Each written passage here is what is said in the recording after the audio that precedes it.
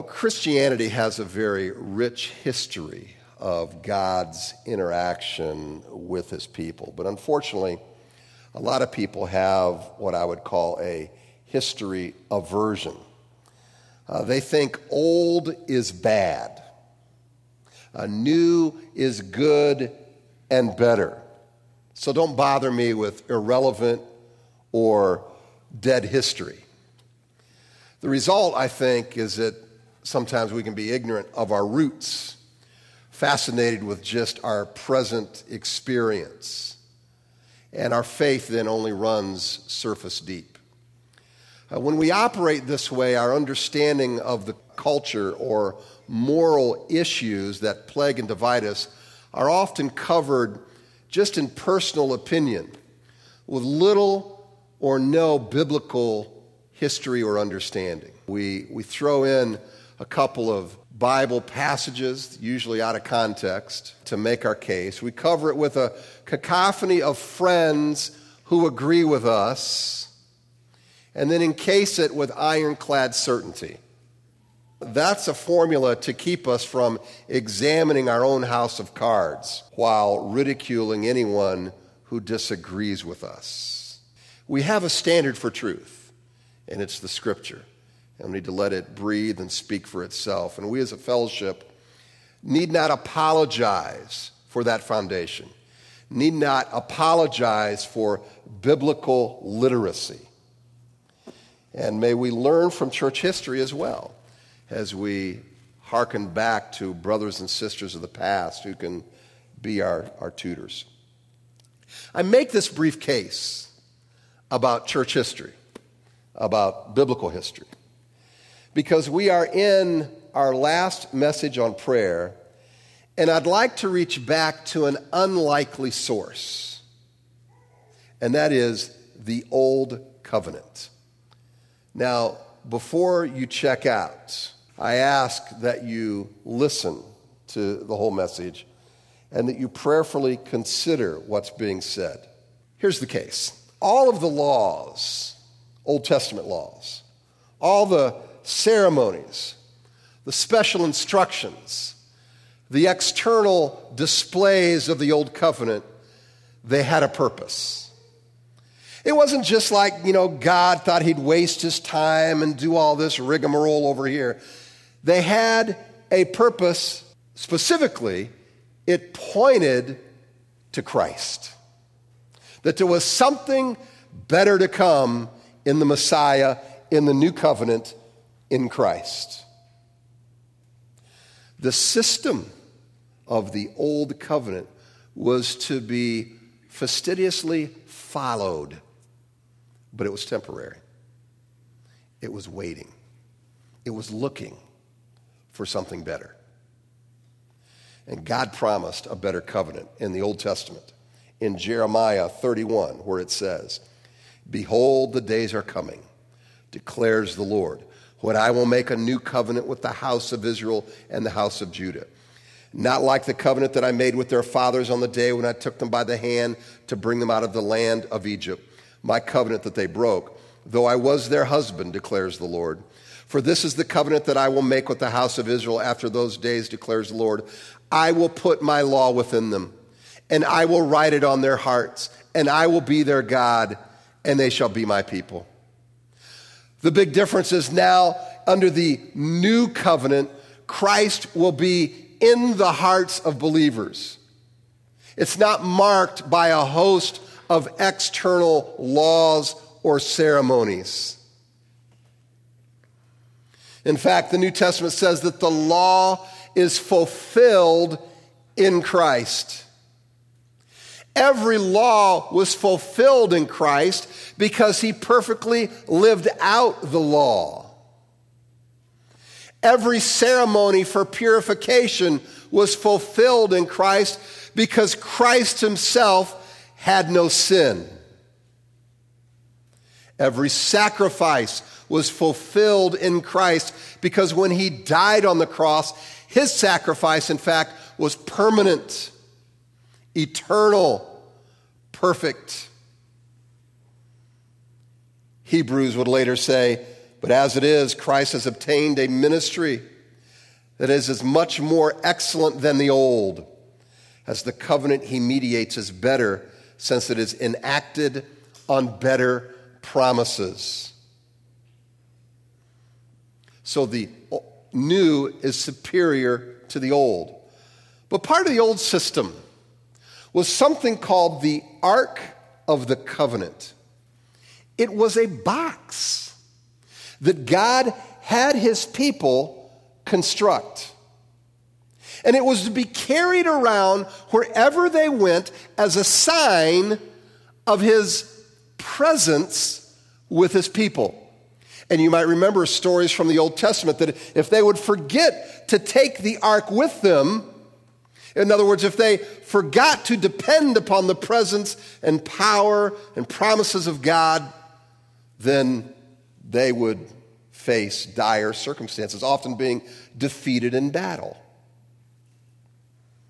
Now, under the new covenant, though, we no longer have to be in a temple. We don't have to be near the ark to be in God's presence, because Christ dwells in the hearts of his people. The ark was the most special possession of the people of God under the old covenant. So special, in fact, that Steven Spielberg made a movie about Harrison Ford looking for the ark. And so you know that if Hollywood validates it, it must be true and it's special. That's how we know. God gave very exact specifications for how the ark was to be built in Exodus 25. It's not the only place, but it's one of the places that we have these specifications. It was just under 4 feet long, 27 inches wide, 27 inches high. It was made of acacia wood. It was overlaid with gold inside and out. It had rings of gold at each corner so that long poles could be put through the rings and it could be carried. On its lid was what was called the mercy seat. Again, pure gold with 2 golden cherubim or angels at each end.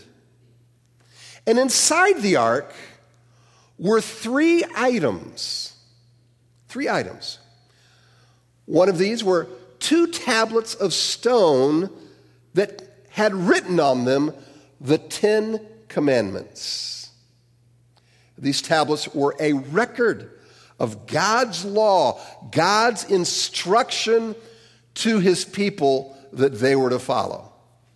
There was also a jar of manna. It was the substance that God provided for his people while they were in the wilderness after escaping bondage in Egypt. It reminded them of God's provision.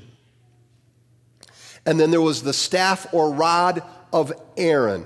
Aaron's rod was the one that turned into a snake in Pharaoh's court, or the one that God used to turn the water into blood while in Egypt.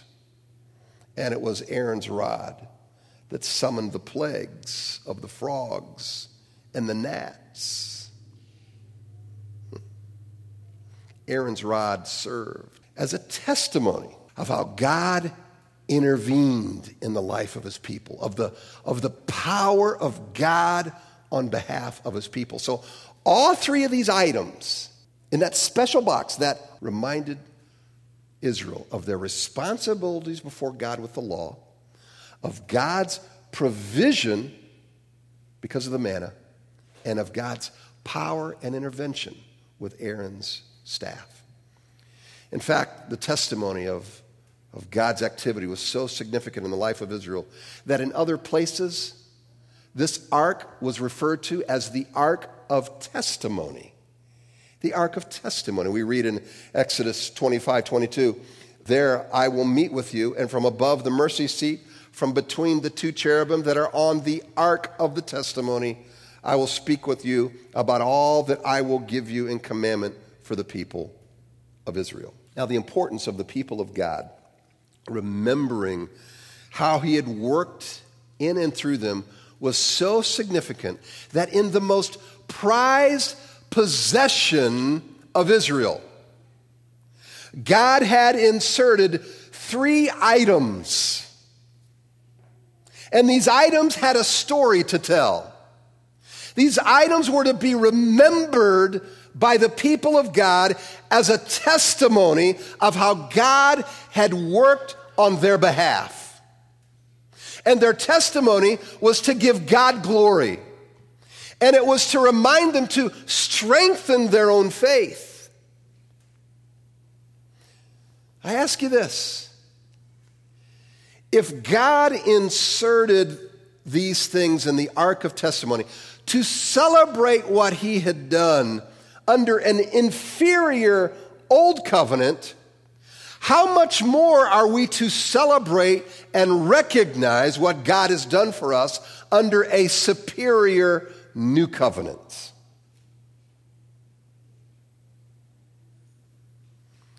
What can we take away from this history of the Ark of Testimony? Number one is that our testimony is especially helpful during hard times. The first time the Ark is called the Ark of Testimony is in Exodus 25. It was right after the Israelites had escaped from the bondage in Egypt. And they were just starting out now on their trek in the wilderness. And the last time we hear of the Ark of Testimony, or the Ark of the Covenant being referred to as the Ark of Testimony, is in Joshua 4:15.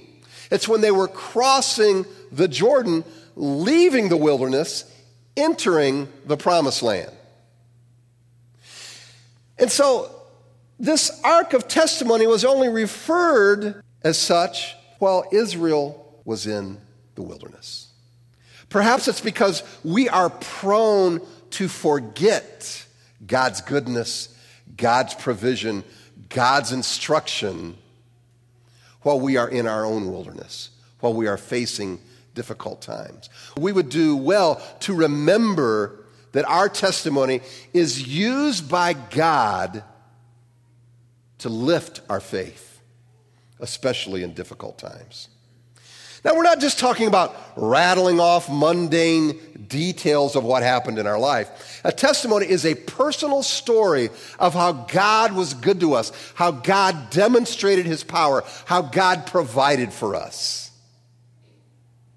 It was important to God then, and it is even more important now under the new covenant, that believers recall God's activity for his glory and for the encouragement of others. Second thing we notice about the Ark of Testimony, that our testimony is to focus on our need to depend upon the presence and power of God. There's a story in Numbers 14 about Israel being defeated in battle by the Amalekites and Canaanites.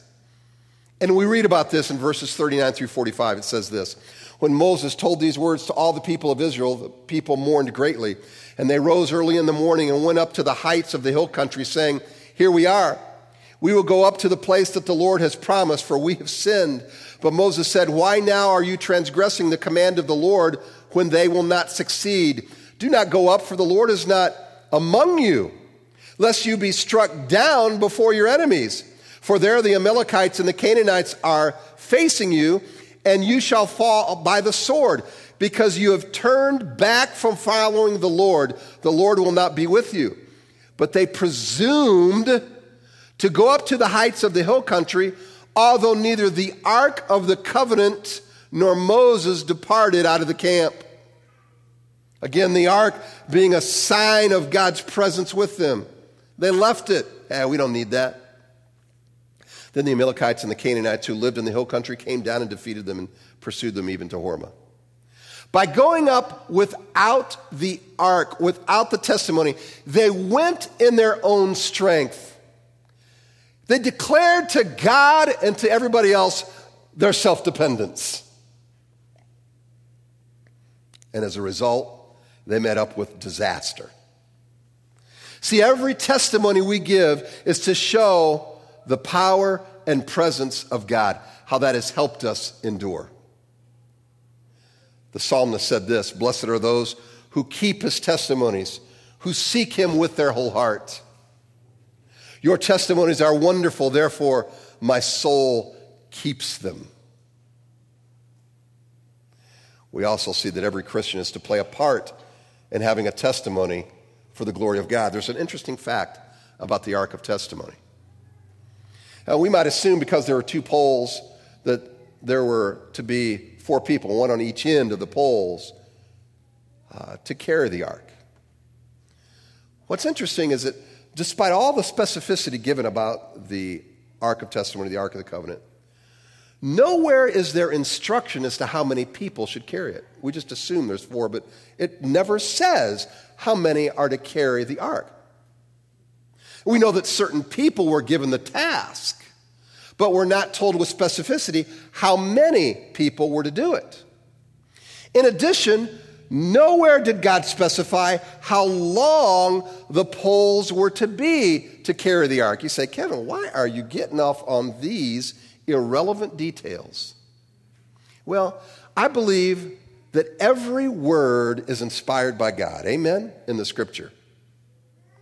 Now, what we do know about the poles in 2 Chronicles 5:9 is that they were long. It says, and the poles were so long that the end of the poles were seen from the holy place before the inner sanctuary in 2 Chronicles 5:9. So if God breathes every word of Scripture, could it be that God had a purpose and not saying how long the poles were, other than just saying they were long, and in not specifying how many people were to carry the ark? In other words, there was not a limit given to how many people could participate in carrying the ark. And the ark was the sign of God's presence. Could it be the implication is that God is saying there's room for people to get close to the presence of God? There's room for all of us to share in that presence. See, as believers in Jesus Christ, we all have our portion of the presence of God. We share in His testimony and in His goodness. God's not desirous that any of us get shut out or think that there's no room. The New Testament book of Hebrews is an extended comparison of the Old Covenant with the New and the superiority of the New Covenant in Christ. In fact, we read in Hebrews 10, and this is a common theme throughout Hebrews 10:1, for since the law has but a shadow of the things to come instead of the true form of those realities, it can never, by the same sacrifices that are continually offered every year, make perfect those who draw near. In other words, the new is better than the old. The law is just a shadow that points to greater things in Christ. He's far superior. But then we're given instruction as to how we're to respond to this superiority of the new covenant. And it's later on in the chapter, verses 19 through 25. It says this, therefore, brothers, since we have confidence to enter the holy places by the blood of Jesus. Now, just think of this. No longer do we have to do these fastidious rules. We can approach God with confidence because of the work of Christ. Amazing truth. By the new and living way that He opened for us through the curtain, that is, through His flesh. And since we have a great high priest over the house of God, let us draw near with a true heart in full assurance of faith, with our hearts sprinkled clean from an evil conscience and our bodies washed with pure water. Let us hold, and these are all allusions to kind of the Old Testament system that He's sprinkling in and just saying, now this is so much better under the new. Let us hold fast the confession of our hope without wavering, for He who promised is faithful. And let us consider how to stir up one another to love and good deeds, not neglecting to meet together as is the habit of some, but encouraging one another.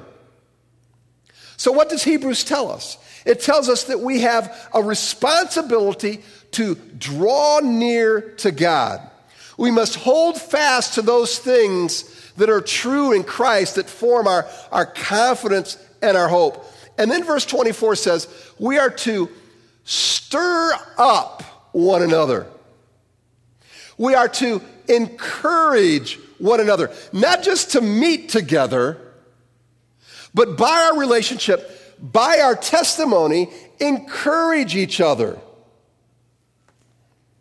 My friends, that is a responsibility for all of us. And you know the easiest way to do that? Share your testimony. Share what God has done in your life. It's a way to glorify God. It's a way to encourage others.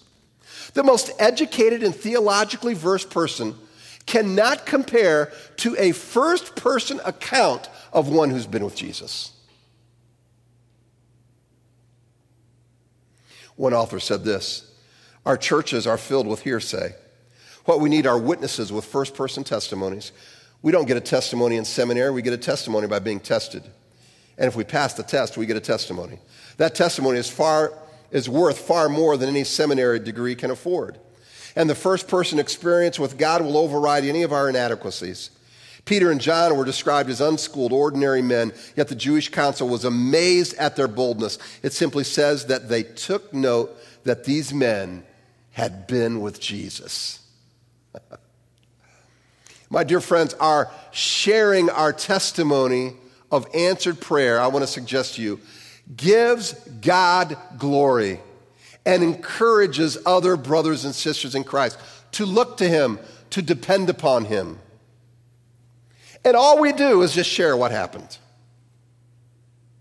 First person accounts. This is what I want us to do. Take your bulletin right now. You could take your smartphone. You could take anything to write on, okay? Take it right now. Get it out. Everybody gets something to write on, okay? I want you to write down right now, as specific as possible, how God has moved in your life, how God has answered prayer. And write this down. And I want to encourage you, you know what you're doing? You are taking part in worship. Because by recounting these things, this is your testimony. This is what you can offer to God to give Him glory.